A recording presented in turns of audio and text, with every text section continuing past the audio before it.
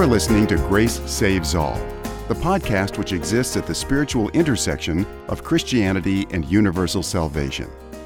In this podcast, we will be exploring an ancient and modern approach to Christianity which affirms both that grace saves alone and that grace goes to all. And now, here is David Artman, author of Grace Saves All, The Necessity of Christian Universalism. John McMurray is the founder and director of the Northwest School of Theology and the Open Table Conferences. He is also the author of the very wonderful book, A Spiritual Evolution, which I highly recommend. For more than a decade, John served as an adjunct professor of Bible literature at Multnomah University in Portland, Oregon. He has also taught Bible, theology, and photography for various schools and organizations internationally. John is also a landscape nature photographer who uses a large format camera and still shoots film. His images have appeared in Sierra Club, National Geographic, Audubon, and several other prestigious nature publications. He is the author and illustrator of By Chance and The Call of Creation. John also co-authored a book with best-selling writer Donald Miller entitled To Own a Dragon, now under the title Father Fiction. John is married to Terry, and they have 3 incredible children. They make their home just outside of Portland, Oregon. Welcome, John McMurray, to the Grace Saves All podcast. Thank you, Dave. Good to be here. Well, I really enjoyed your book. When I was reading it, it reminded me of Augustine's Confessions. Because the way it's organized is really through a series of confessions. And I really found that very moving, because I think one of the things that's hardest if you've been in ministry for any period of time is to look back, and some of the most painful memories that I have when I taught somebody something that I now feel like did not really represent who God really is. Mm-hmm. And well, it's a hard thing to feel like you misrepresented God to somebody. Yeah, for sure. But, we're all on this journey, and few people that I have run across are as willing to speak confessionally about their journey as you are, especially someone who has taught professionally, because it's quite a blow to your pride and your ego to confess that you taught something for a long time and you now see it differently. So I found your book to be very personal and authentic, and I felt like I was just following somebody honestly into a journey where they kept discovering the depth of God's love more and more and more. So I found the book very moving. I read it in a day, and so I encourage everybody to read it. But what I want to start out just by leading you, not through all of the confessions, just some of the ones that stood out to me. Confession number 1, I did not think of justice as a relational quality. A couple things, Dave. One, I didn't start out intending to write a book. It was really more just and I'm not a big journal person, but I felt like I needed to really start to write some things down. And it just so happened that I had a window of opportunity. I was photographing, and I had bad weather for several days in a row, and I had no internet, no TV, nothing. So I started writing, and it was more cathartic. And that's why you see the confessions. It was more like, oh my gosh, I realize I thought this, or I believe this, or I taught this.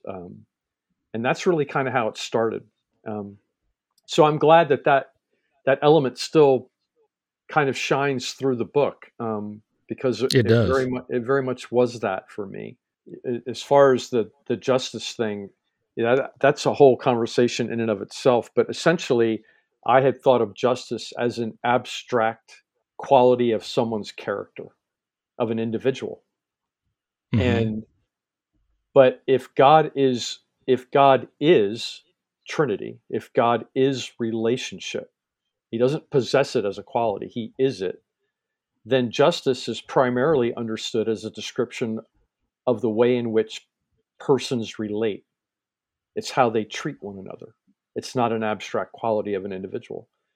And just even that one thing just started to send me on a different trajectory, a different path in how I thought about God. And that's part of my own history. Justice was a big deal to me.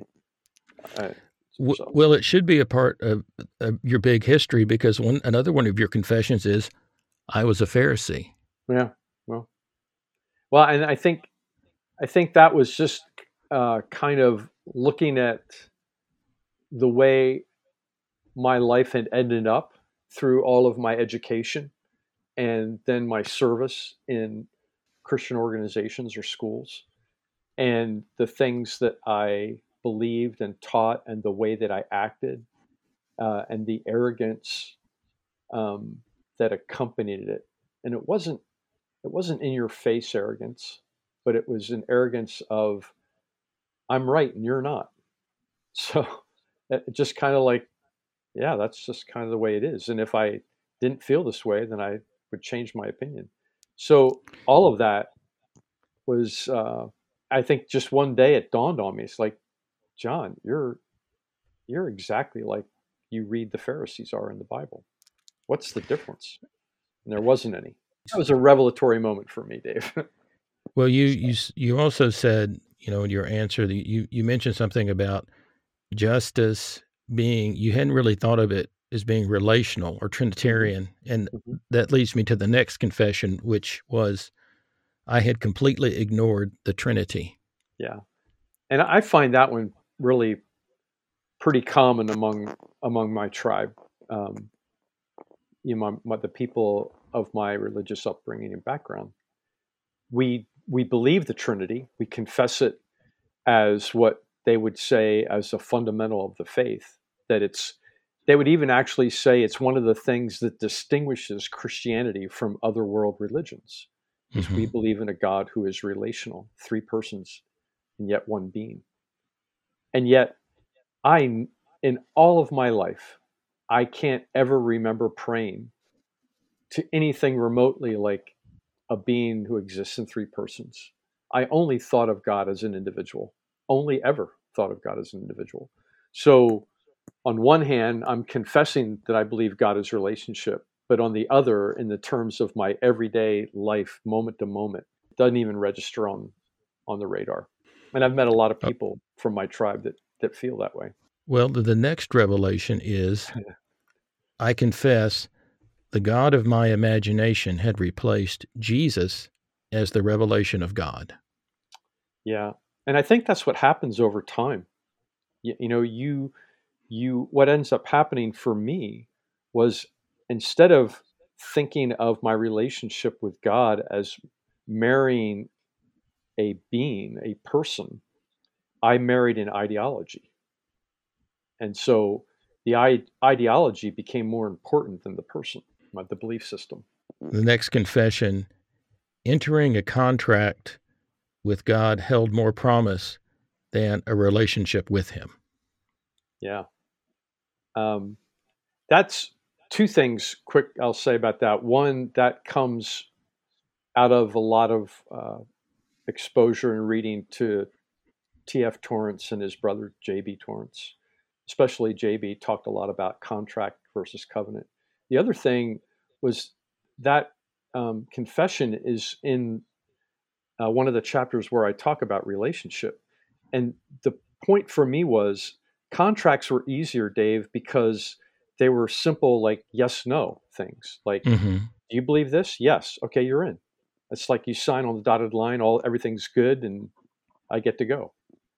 That's easy, right? I don't have to give it any more thought. It's like I have my ticket. So. Well, I talked with somebody one time, and they said that what happened is whether they thought about it this way or not, they were in kind of a transactional or contractual relationship with God, and that they felt really good when they were going to church and they were doing their Bible study and they were doing all these things. But then what would happen is that, I don't know, they'd fall off, or they'd run out of steam or something, and then they would start to feel that they were somehow below contract level, below transaction level. And then so they would panic and they would try to work to get back above to where they felt like they were fulfilling the contract or the transaction. Yeah. But then they would fall down. And she said she was on a roller coaster with that perceived contractual, transactional relationship with God, and it finally just exhausted her spiritually. Yeah. There's really nowhere else to go, because in a contract, it's all based in performance. And so when I fail, I feel like I have not held up my end of the contract. And now I'm worried that God won't hold up his. So now I work harder. I try to perform better. And it's just, it's the little wheel in the hamster cage. You just keep running the same way over and over and over again.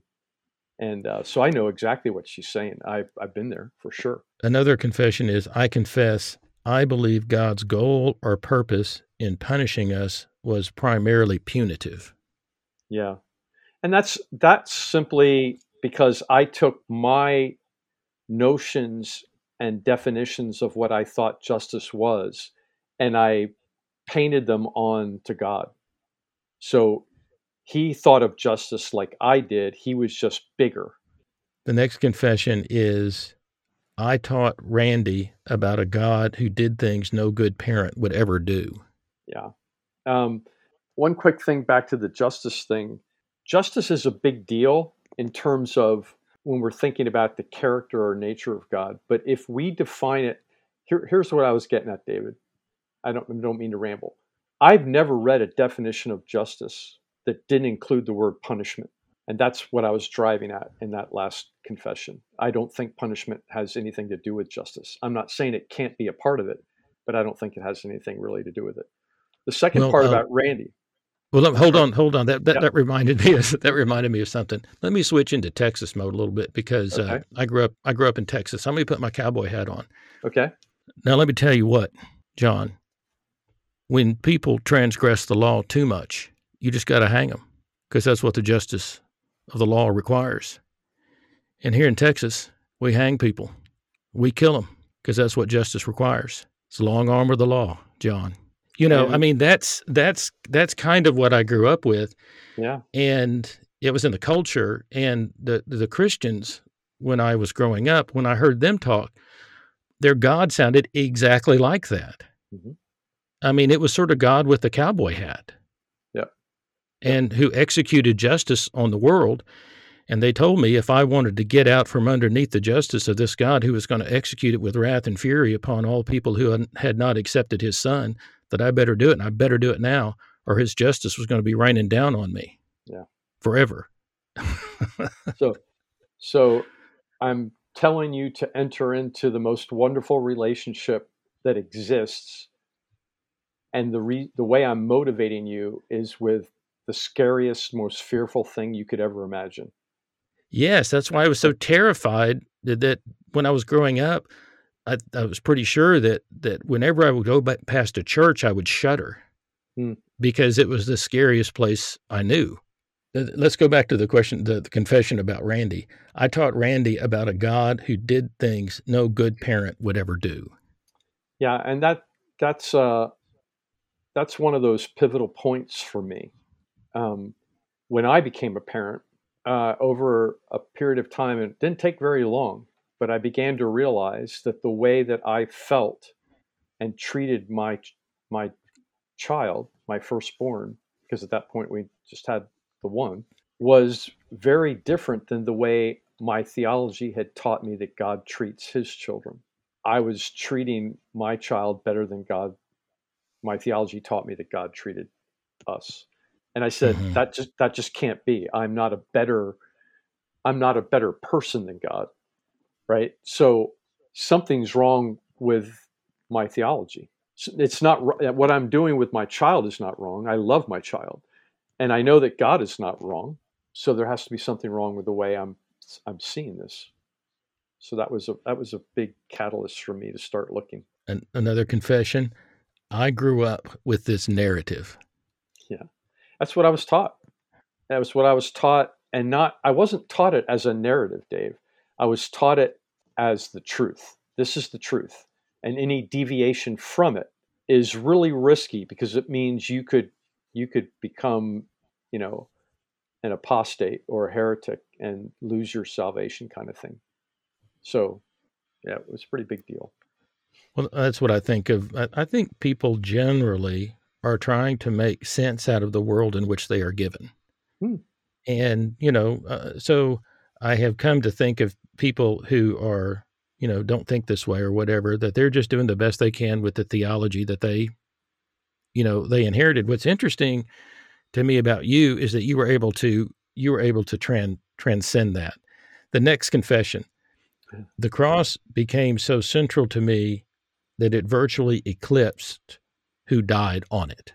Yeah, if you're, and again, this would be my journey. I was so committed to the transaction paradigm that the person who did this was literally overshadowed by the largeness of the event. So it was really the event that saved me, not the person.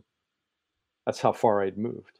I confess, today I have taken my place alongside the Nicene Fathers in declaring that Jesus is God in the flesh. Yeah, that's a tricky one in this sense, because I had confessed that in the tradition that I grew up with. But the truth was, again, kind of like the Trinity thing. I believed it, but I didn't really believe it. Or let me say this, at least understand some of the implications of it. So I had Jesus being at times equal to God, at other times less than God, couldn't figure it out, back and forth, more like a ping pong ball in a lottery machine. Well, and so the Nicene Fathers helped you with that. Absolutely. And there were other more modern writers that helped me with the Nicene Fathers. Athanasius, C.S. Lewis's Introduction to Athanasius, T.F. Torrance's book, The Trinitarian Faith, which is basically an exposition of the Nicene Creed. John Bear's book, he has a couple on the Nicene Way. Those would be some of the more modern writers that helped me with what the Nicene Fathers were trying to get at, I believe. Yeah, it's been really interesting to me to really investigate the Nicene Fathers, because when I eventually did find my way into Christianity, it was in the Christian Church Disciples of Christ Church, and it was neat because they basically said each person needs to study the Bible and come to their own best understandings, and so there's a lot of freedom there. But there wasn't the attention paid to the early church fathers, just somehow in that tradition. And just for me, they didn't tell me I couldn't go there. It just wasn't talked about a lot. Right. But when I finally found all of that and realized the depth of their interpretation and understanding and the beauty of what they were thinking about, it was really very spiritually enlivening for me. You have some quotes I'd like to reflect on. I'd like to hear you further reflect on in the book. And this quote comes underneath the subheading, some, many, most, all. You write, interestingly, I have never met a student of the Bible who doesn't believe that Adam's fall was passed on to everyone. Just ask them if they believe everyone has sinned. If the fall of the human race is universal in Adam, and by this I mean through one man, all humanity inherits Adam's status as a sinful person, then what is true of the human race in Jesus, the incarnate Word of God? How much greater is humanity's union with Jesus than with Adam? Could you elaborate on that a little bit? As far as my journey and the way that I look at this, Dave, that would probably be one of two texts that were catalysts for me to begin shifting in the way I looked at it. My understanding of the whole basis of Paul's reasoning in Romans 5 is arguing from the lesser to the greater. Mm-hmm. And that's a formal logical argument. And I think he does a great job with it. But his lesser to the greater is not Jesus to Adam, it's Adam to Jesus. And again, in my upbringing, in my tribe, you would never find anybody that would say that there's a human being that has not sinned. That they would say that the fall of Adam was universal in every way imaginable. Okay? Well, it turns out that universal is a good word when it comes to sin. Exactly. So it's an apropos word for them. But when you turn around and apply it to the saving work of Jesus, they back away from it. And it's like you're literally doing the opposite of Paul's argument. His whole reasoning is saying, if the lesser is true, then the greater must be true. And they acknowledge the lesser to be true, but then when they come to the greater, they back away. And I just find that fascinating. And I found it fascinating in my own heart that I was doing the same thing. It's what I've been taught. Mm-hmm. And that, honestly, if you're going to be honest with the text, you can't do that. You just can't. Not if you're going to be honest with it. So, and I'm not saying you have to agree with Paul, but you have to at least acknowledge what his argument really is. So that was a big deal to me. I think that's a pretty strong reason to change views. The next quote I'd like to read from your book is, Jesus' union with us is far more than a physical embrace. It is ontological. He unites himself to the deepest, darkest places of our being, and he embraces us there. This is the way to the healing of our souls. I refer to T.F. Torrance once again. In the profound interaction between the incarnation and atonement in Jesus, the blessed exchange it involved between the divine human life of Jesus and mankind has the effect of finalizing and sealing the ontological relations between every man and Jesus Christ. Yeah.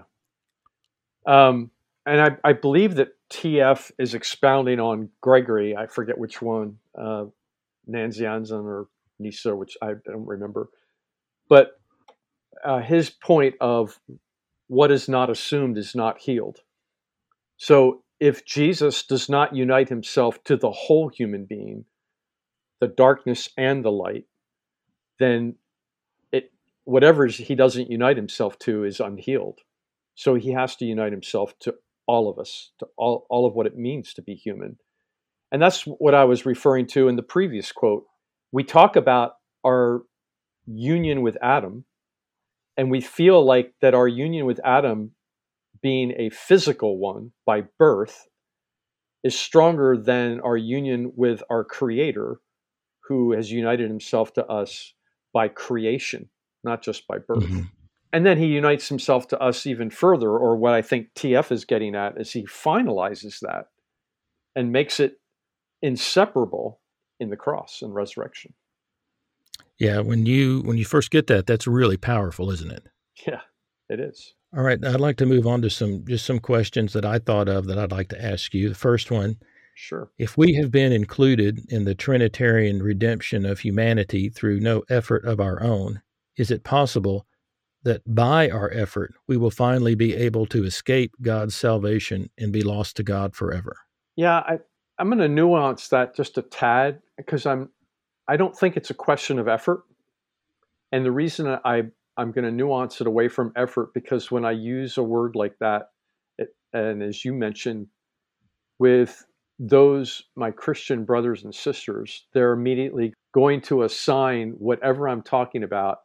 They're going to jump to, this person is saying, I'm saved by grace plus works.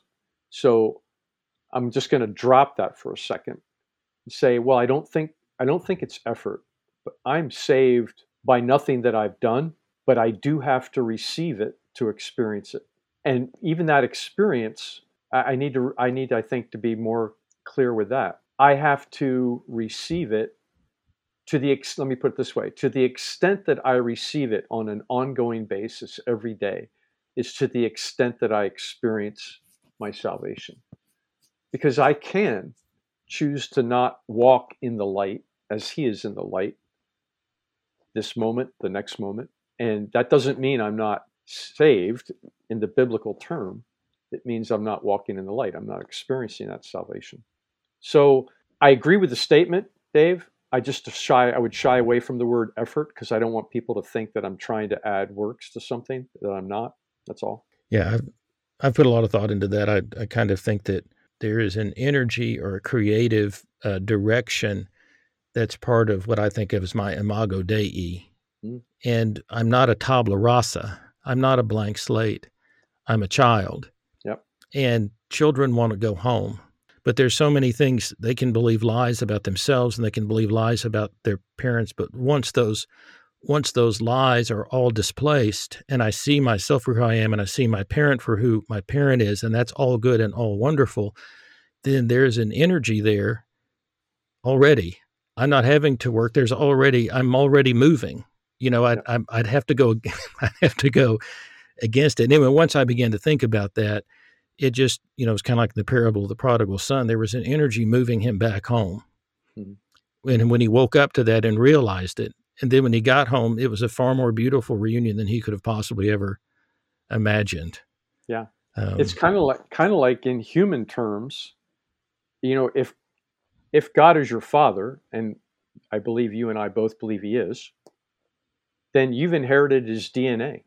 That's that energy that I don't know what it is, but something about me has the DNA of divineness, of deity, right? I'm in his image. I'm the Imago Dei. All right. What about human free will? Is it fair for God to make a creation in which God knows in advance that God will finally be all in all? Doesn't that make God a monster? Are we all doomed to salvation, whether we want it or not? I think that kind of depends on how you define what it means for God to be all in all. It almost sounds like everyone in our particularity disappears. We just all merge into one thing. And I don't think that's what it means at all. I think God will be all in all, and that without us losing our particularity. And I look at that because I see that in God himself. I see the Father and Son being distinct persons, and yet they're all in all. One of the things about growing up in America is that we're the land of the free. And so liberty seems like, don't tread on me. You can't tell me what I'm going to do. Mm-hmm. And so for God to somehow make a decision in advance even for our well-being seems like a violation in this setting. And for a long time that bothered me. But once I finally sort of worked my way through it, and I realized that, wait a second, I've been given a gift. I'm a child of this God, and everything, the best things that are in me are all gifts that I've been given. And so when I finally come to that realization, it's just my desire to say thank you. And the most exciting thing I can think of is to be in the direct presence of the one who has loved me into existence and everything else. Right. And so, I get chill bumps just thinking about getting to be somehow directly in a way that I haven't. I've had little experience. I've had some experiences of it in this life, and the ones that I've had have been so transcendent that I can't even imagine what it would be like to be fully immersed in that reality with others, knowing that reality is continuing to grow and enfold all of us. That's just such a powerful vision that it's really exciting for me. Yeah. And it will continue forever and ever, right? Age after age. Yeah. I can't remember which of the church fathers it was, but it talked about it being an ongoing, it's not a static, like, oh, well, we got there. Well, I guess we finally explored all the goodness of God. There's nothing to do anymore. It's somehow a continually evolving journey. And Dave, hold on, but I think just real quickly to highlight what I think is a really, really important point that you just said, and that is you're thinking about all of this not from the starting point of some abstract power out there somewhere that has laid down a rule that says this is what's going to happen and you have no choice in it. You're talking about a father who loves his child with a love that's beyond your comprehension, saying, I'm not laying down a rule. I'm saying, this is what I know is best for you because I made you and I love you and I'm helping to bring you to it. What a difference, right? I know. Yeah. So what a difference. Okay. To the best of your understanding, what is the telos of creation? What do you believe will be the full realization of that which was purposed by God from the beginning? Well, you've used the phrase, God will be all in all. And that's described, I think, a couple different ways. One of the ways would be that we're changed into the image of Christ. We become like him. And that seems to be part of what it means that God will be all in all. And on a very basic level, if I were to think of any person that I would want to be like or emulate, I think I probably have to say Jesus is the first one. That's who I'd want to be like. And I know a bunch of people that don't even follow Jesus that would say the same thing, which is, to me, is fascinating. So I would say, for me, Dave, the telos, or the end, is that God is bringing us from what he imagined in the beginning, before the foundation of the world, before he created it. And he's bringing us to the place where we will be all brought up into one head, even Christ as his body.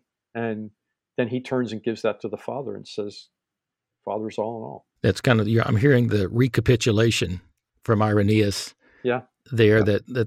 and I think that's really beautiful. And I learned from studying with John Behr that Origen, and Ilaria Ramelli showed me this too, that Origen thought of the telos of creation, that God understood what that telos was from the beginning. And then God is the God of the aeons, who brings the aeons, the ages, into existence for the realization of the telos over time. And time is important because it's that thing that keeps everything from happening all at once. So through all of the ages then progress, finally then at the end of the ages, God is finally all in all. That's not the end of the time like we're used to thinking of time as a straight line going out into eternity, because you think, okay, well, at the end of the ages, then time is over. No, at the end of the ages, God is all in all, and then we all exist in that reality which is supra-temporal, from which the ages descended. Then we're with God in the all in all. And I don't know exactly how to describe that, but to me, it releases me from that linear timeline thinking, and it helps me to understand that God is not the creator of just of the physical world, but of time itself, of the aeons, and all of that. And that has really helped me to understand that God is atemporal to our temporality, but can enter into the ages, and that's what happens in the incarnation. Mm.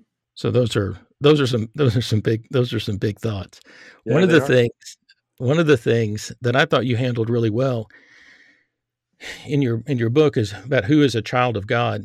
And, there's several passages where, Jesus encourages us to call God our Father. Paul speaks beautifully of the fatherhood of God. When Paul is in Athens and he's addressing the pagans in Athens, he says, as you know, we're all God's children, and he speaks very beautifully about that. But then there is a passage in the beginning of John's gospel where it seems like to become a child of God, you have to believe and to receive, which makes it seem conditional or transactional. And I thought you did a good job kind of working through that, because central to this discussion is who is and who is not a child of God, and how you answer that question, has a lot of ramifications. So could you maybe talk about that a little bit? Sure. Well, there's kind of two things there, it seems to me. And let me say this, Dave, I start with, and I didn't always, I think for most of my life, my starting assumption was that as a human being, I'm separated from God, and God is not my Father. And Ephesians 4 addressed that God is my Father. He's the Father of all, in all, over all, etc.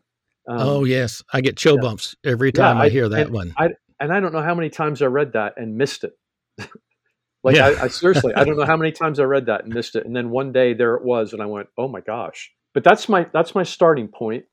So when I think about, some of the texts that sound like it's transactional, like you mentioned John 1, there's two points there that I was getting at. One, does my believing change something about the nature of God?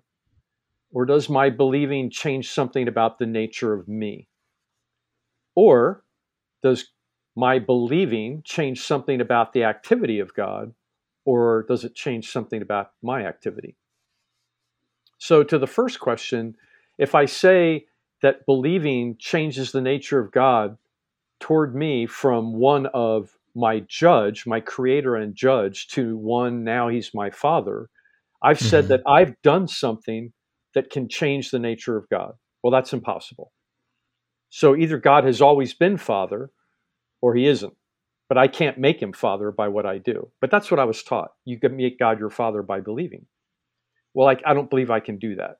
Does it change my nature if I believe? No, it's just a belief. It doesn't change my nature. But what I think John 1:12 is saying is that I'm believing something about my nature. The word believe there, to receive and to have authority, is the word for authority. And it just comes from two prefixes, basically saying, like when they talked about Jesus speaking as one that has authority, they used this word because they were saying he spoke consistently with who he was. He wasn't a hypocrite. He spoke out of the truth of his being. Well, the word for that is your ousia. That's your being. So, we're familiar with that word from homoousia, the Nicene Creed. That just means the same as homo and being. So, authority, the word that's translated in John 1:12, that when I believe Jesus, I have authority. That is, out of the truth of my being comes this understanding through faith that I'm a child of God. So that's what I think's going on there. I'm not changing anything about my nature or God's nature, but I'm certainly changing my activity and my understanding of what that means in my behavior and in my life. I'm acknowledging the truth of what's true. As before, I was living in resistance to it, or rebellion, or ignorance, or whatever it may be to it. I remember when I discovered that in Hebrew, bar means son. So Barnabas is son of encouragement. And so that's the way they would, in Hebrew, they wouldn't say Barnabas, oh, look, he's such an encouraging person. They would say he's a son of encouragement. To be a son of is to be sharing the ousia of. Yep. Okay, so if I am in the Sermon on the Mount, Jesus talks about loving our enemies. In so doing, we are being sons of the Heavenly Father who does the same. So when we're becoming sons of, what that means is that who we are resonating with who God is, and we are becoming sons. We're becoming, in this way, we're becoming godly. We are acting in a godly manner because we are acting out of the same essence of God. Yeah. And go ahead. I'm sorry. Go ahead. No. Anyway, so just thinking that way helped me to understand it better. Yeah, absolutely. I think you've heard probably Paul Young say it this way. It's the way of our being is starting to reflect the truth of our being. There you go. Right. So and that's what I meant when I was talking about who I am and the way I act catching up to who I am, so to speak. That's growing. Well, I attended the Open Table Conference online version last weekend. Really, really enjoyed it. And one of the things that was really interesting to me is that I grew up in I'm mainline Protestant, but I always grew up around other Protestants. I was always mostly around evangelicals. Well, since I've gotten in this conversation about universal reconciliation, it's moved me into conversation with the Orthodox, people with Orthodox backgrounds. And people in Orthodox backgrounds have a whole different appreciation of Mary than, when I grew up, even though I wouldn't say I was hard Protestant, but one thing that differentiated me was that I would never think about, elevating Mary too high, because that's what Catholics did. And so I just didn't think about, Mary too much. And I really enjoyed, there were several reflections about Mary in the last Open Table Conference. So now my mind is filled with reflections about Mary. So let me run this Mary reflection by you and just see what you think. So we talked a lot about Mary in the last Open Table Conference. And if the Holy Spirit overshadowed her, and if there is light and no darkness at all in the Holy Spirit, then that means in the midst of the darkness of this world, Mary gives birth to the light in whom there is no darkness at all. And if Christ is, as it says in Colossians, the image of the invisible God, the firstborn over all creation, in whom all things were created, then in a sense, Mary gives birth in a way to the creation itself. And if part of creation is hell, then Mary gives birth to whatever hell there is in creation. And for the life of me, I just can't see how Mary would have been asked by the Trinitarian God of love to give birth to a hell of either eternal torment or of ultimate annihilation. And I was wondering if I could get your response to that. You're just wondering that? Gosh, that's great. First of all, I come from a background, probably not denominationally, but certainly very similar, where didn't give a lot of thought to Mary. So hearing the sessions and the conversations about Mary this weekend was really wonderful for me. It was enlarging. It was enlightening. It was good. So I'm in the same boat, Dave. As far as what you're saying, I was smiling as you were reading your question, your reflection, because I wanted to say, welcome to the mystery of Christ. Like the creator of the universe is given birth by a human being. So she actually participates in the birth of the creator and of all creation. How do I get my mind around that? I don't. I can't. And I'm fine to sit with it as mystery. But I acknowledge that it's true. That because I acknowledge that the baby that she bears is fully God and fully man simultaneously in one person. So if I acknowledge that, that has to be happening. And I can't understand it, but that's what's happening.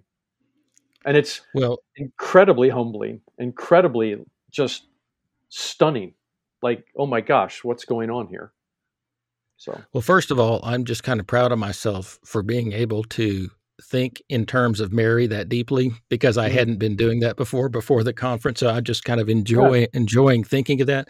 But the thing that got me going was I'm just imagining being Mary, looking at some, writhing pit of people in eternal torment and looking at the Father, Son, and Spirit and say, you brought that into existence through me? Yeah. Or some type of, I don't know, some type of eternal grave where a soul is lost forever. And Mary saying, you brought this into creation knowing that this was going to happen and you bore it through me. Yeah. Just imagining what if I had been the vehicle through which this all came into existence. I could only bear that if I knew that everything that had come through me had been a blessing to other people. And I would feel terrible if something came through me that ultimately was a trap or a sealed place of doom that I knew that I had, that somehow had come through me. It would make me feel unclean is how it would make me, and I had never had, that was the first time in my life I ever thought I was sitting around trying to ask myself how Mary would feel about it. So anyway, that was a question you never thought of before. Yeah, I never thought of it in that way. So I want to thank you for just bringing, bringing that to mind. There's so many. You have. Let's talk a little bit about the Open Table Conference and the time we have left. Before we go there, just real quick before you segue into that, Dave, just one thought about that, because that came out of a point that I was trying to make that you and I have talked a little bit about. You've brought it up several times, even in our correspondence, and that was fundamental for me. And this is one of the reasons I think I love David Bentley Hart's book so much. Fundamental for me to this whole discussion is the goodness of God. That's the question. And the scripture, I think, is very clear here. God is light, and in him there is no darkness at all. At all. Yeah. So if I can imagine something that I know is dark, I know is wrong, this can't come from the heart and mind of God. It can't. That's been told to me. So whatever I do with it, that is not where it comes from.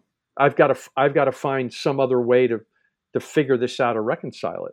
And I just think a lot of my friends have not thought this through. They just haven't. because they affirm the goodness of God, and yet they Hmm. affirm that this same being is perfectly fine torturing somebody for age upon age without end. That doesn't bother him or anybody else at all. And I'm like, no, that doesn't work. That just doesn't work. It's interesting. You can't really see it. It's like you can't really see it until you see it, but once then you see it, you can't unsee it. Yeah. And I like the way that Douglas Campbell talks about it as as revelation. Mm-hmm. And sort of to me, what happens is you don't really think your way to this. You're contemplating it, and finally you receive the revelation. God in some way tells you, I'm better than that. It's And encounter. then, It's encounter. yeah, it's an encounter that you have. Absolutely. So in a way, you sort of reason or contemplate yourself to the point of revelation, and then you reason yourself away from it, trying to figure it out and make sense of what did I just encounter, and how do I now see things differently. Yeah. It's encounter with a being who's better than the words you read about him. Well, this open table conference is really interesting. Tell me a little bit about how it got started, where you are right now, what your future plans are. How can people engage with it? I know I looked online and you have a lot of the past talks. Tell us a little bit about the Open Table Conference and where it's been, and where it is now, and where it's headed. Well, we started the first one, started putting it together in 2012, so 10 years ago. The idea, Dave, was again in my tribe growing up, there were questions, and some of them we've brought up here, like the question you just asked me about Mary. You would never have been allowed to ask that question in my environment. That just would have Hmm. been like, no, no. Before you even got the whole thing out, you would have been, politely quieted, said, take that somewhere else. So, first of all, the idea was to be able to have a conference where we could say to people genuinely, no question is off limits. We want to have a conversation. We're not saying that we have all the answers, but we certainly want to journey with you to find an answer because we have found that God will meet us. And when he does, you will find that he's better than you thought he was. So that's why we're excited about having a conversation with people. So the idea of an open table is it truly is open. Anybody is welcome here. Everybody's welcome here. You have a seat here. That doesn't mean we're all going to agree, but we're all going to talk. And we're going to hopefully talk that helps all of us bring all of us to a greater understanding of love of the God who made us and has saved us. So that's really kind of the idea, and we wanted to expose people to this so that they could begin to have a conversation. Because in our culture, and you know this, you've experienced it, you've seen it, just like I have. People are leaving the church. I'm going to say that in some kind of nebulous way, but they're Hmm. leaving like crazy. But there's a lot of people that are not leaving a belief in God or even a desire to know God or a belief in Jesus. And so they're kind of in limbo. And we just felt like, okay, can we provide an environment, a place of safety where these kind of people could come and talk and be engaged in a conversation that hopefully will help lead them to a renewed sense that God loves them and embraces them, and there's nothing they can do to have him turn against them, and they can live out of that truth. So that's kind of how we started, and we've had conferences online. That didn't really start until COVID a couple of years ago, because we prefer doing it in person. There's really, I love tech and all that. It's been wonderful, but it's not the same as seeing somebody face to face and being able to sit down and have a coffee or beer or whatever you're going to drink and talk. And so we do it both in person and we do it online. And that's kind of the gist of what we're doing. We have a conference scheduled in person in Portland, Oregon in July, this July, July 8th through 10th. And we're working on doing one online in the fall. which, obviously people could come to from wherever you are because it doesn't require physical presence. And I don't know if so, that's what you're after. yeah, yeah. Okay. So what's the website to The find out website, information? yeah, the website is opentableconference.com. Okay. Um, Opentableconference.com. Now you also do the Northwest School of Theology. Yeah, and the way that fits in the story, I actually started that earlier. I started that in 2007, and that really was for a long time, Dave. I taught in college and in the church that I was a part of for almost 3 decades. I volunteered as kind of like the leader of the college singles group for a long, long time, probably 15 years. And I always struggled with the idea of young people going to school who wanted to grow deeper in their life and in their relationship with God. And we basically had one option, like go to Bible college. And there were a couple places you could say, well, you go here for a year before you go and finish your regular degree, quote unquote, to do for your job that you want to do, whatever your vocation you want to be. And I just felt like that was, the solution for people wasn't to send them off to an institution. So, long story short, over several years of time, just this idea came kind of gelled and came together of doing a week-long intensive where we would bring in different writers, speakers, pastors, leaders, counselors, and they'd come in for a couple days and speak about whatever they wanted to a small group of people where they'd have the opportunity to process what they're learning, not only individually or with the teachers, but with each other in a group. And so that started in the first one we did was in 2007. And it was out of that in 2012 that we said, this is 20 people at a time, and it's kind of like a fire hose. How do we help people even just initiate having this conversation? That's where we came up with the idea of the open table, kind of a weekend where you introduce people to some of these thoughts and questions, and initiate that conversation. So those are week long, sort of like a week long intensive. Yes, yes. And those are held there in Portland. Actually, most of them have been held in Central Oregon, which is about 3 hours from Portland. We go to a place there and rent houses and do it there. We have also done it at different places around the country because it's logistically, it's something that we can do because we're not talking about hundreds of people involved. It's just 20 or 30 people involved. So, well, it's interesting to me that in my journey, as I have, progressed and wrote my book and then started the podcast, I wanted to interview a lot of these people that had been important to me. And it was really neat. It's really neat for me because I don't know, almost 3/4 of the people that you had at the Open Table conference, I had already interviewed. Mm-hmm. And I'm, rapidly contacting the rest of them. I didn't know your work. I just knew that you were the convener of it. And then I found your book and I read your book, and I just thought it was a beautiful, beautiful exposition of the Trinitarian love of God.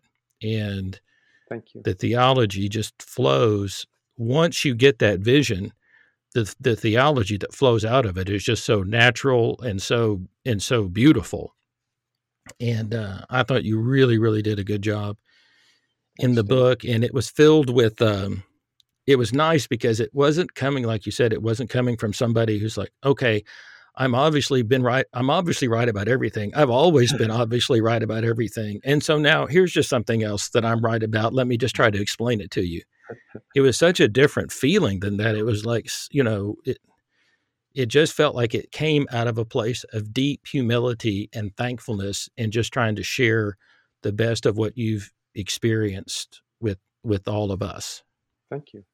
Thank you. I really appreciate that. Because I certainly grew tired of those kind of books that are telling me, the next thing I'm supposed to believe. And I tried to write this from a position of grace and space and humility. So I'm glad that came across. That's wonderful. Thank you. Well, I highly recommend it. I give it a blue ribbon. And Oh, I don't, gosh.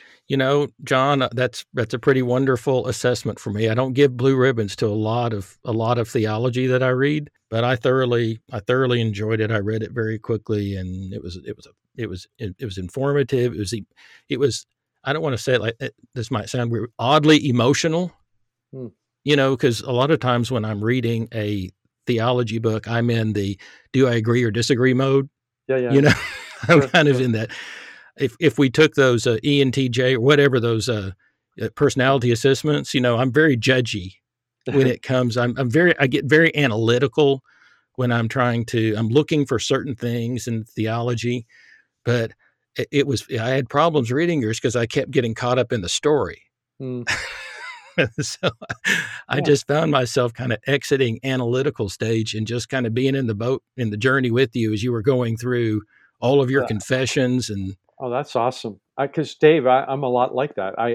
I try to put a positive spin on it, and I would say I'm critiquing.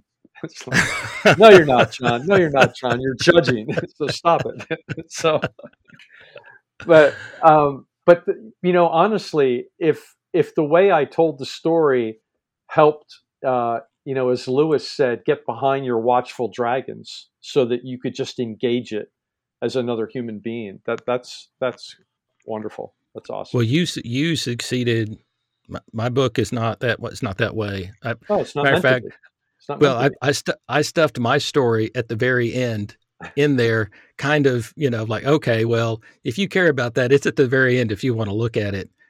But you just took us along in that narrative in just a beautiful, humble way, and the theology. It's neat because it's like you do the nature photography. To Hmm. me, it's like you're going in this valley and it's kind of dark and foreboding, but you start seeing hints of, light and Mm. a better path. And you just keep going and keep going. And then finally you get to this vista that is so incredibly breathtaking and it's so inspiring that it evokes faith. I think that's what I've Mm. started to think is that grace evokes faith. That once we get this image, once we see, then we behold it and we are transformed in the seeing. It evokes faith in us. And you did really well at it was the beautiful picture of the Trinitarian, the way you described the beautiful picture of the Trinitarian God there. You think, I want to be in the middle. You think, I want to be in the middle of that. But Mm. then what you realize is the revelation is you already are. Yeah, yeah. That's And that's beautiful. good news. Beautiful. And that's gospel. I remember also when I'll try to wind this up, but I get pretty excited. Okay. That's So okay. when I learned that gospel, euangelion in the Greek, what that was there would be a battle somewhere. And if the battle was won, somebody would run back and give people the good news that the battle had been won. Hmm. And so this is gospel. This is good news that the victory has been won, and the victory is and if you think and begin to believe that the victory is for all of creation, and that it is finished already in a sense, but in a sense it's not finished until all of us are able to wake up and to respond to it and experience it together in faith. But if you're living in the reality and the expectation, you can live that kind of life right now with this expectation that you're heading into this glorious future. And once you get that, it's just hard not to tell other people about it. You just you just see, and I just can't even, like, I live in the Ozarks, and so I'm constantly surrounded by beauty in nature. But once you get this vision, and if you're a nature photographer, I don't know how you can even stand it sometimes, just the beauty of creation itself. Plus, if you believe that what you're seeing is not just beautiful, but it's another way of God revealing beauty to you. And this whole idea of beauty is really important. And anyway, I just love how that all works together. Yeah, it does. It really does. I feel like beauty is just a never-ending invitation. It's one of the ways that God is constantly calling to us. because name a human being that's not attracted to beauty. We may differ on what we think is beautiful, but we're all attracted to beauty. Yeah. And I just feel like God's in that. Another thing that became interesting to me is the way that I look at other people changes. So I don't look at other people as I'm trying, they're out and I'm trying to get them in.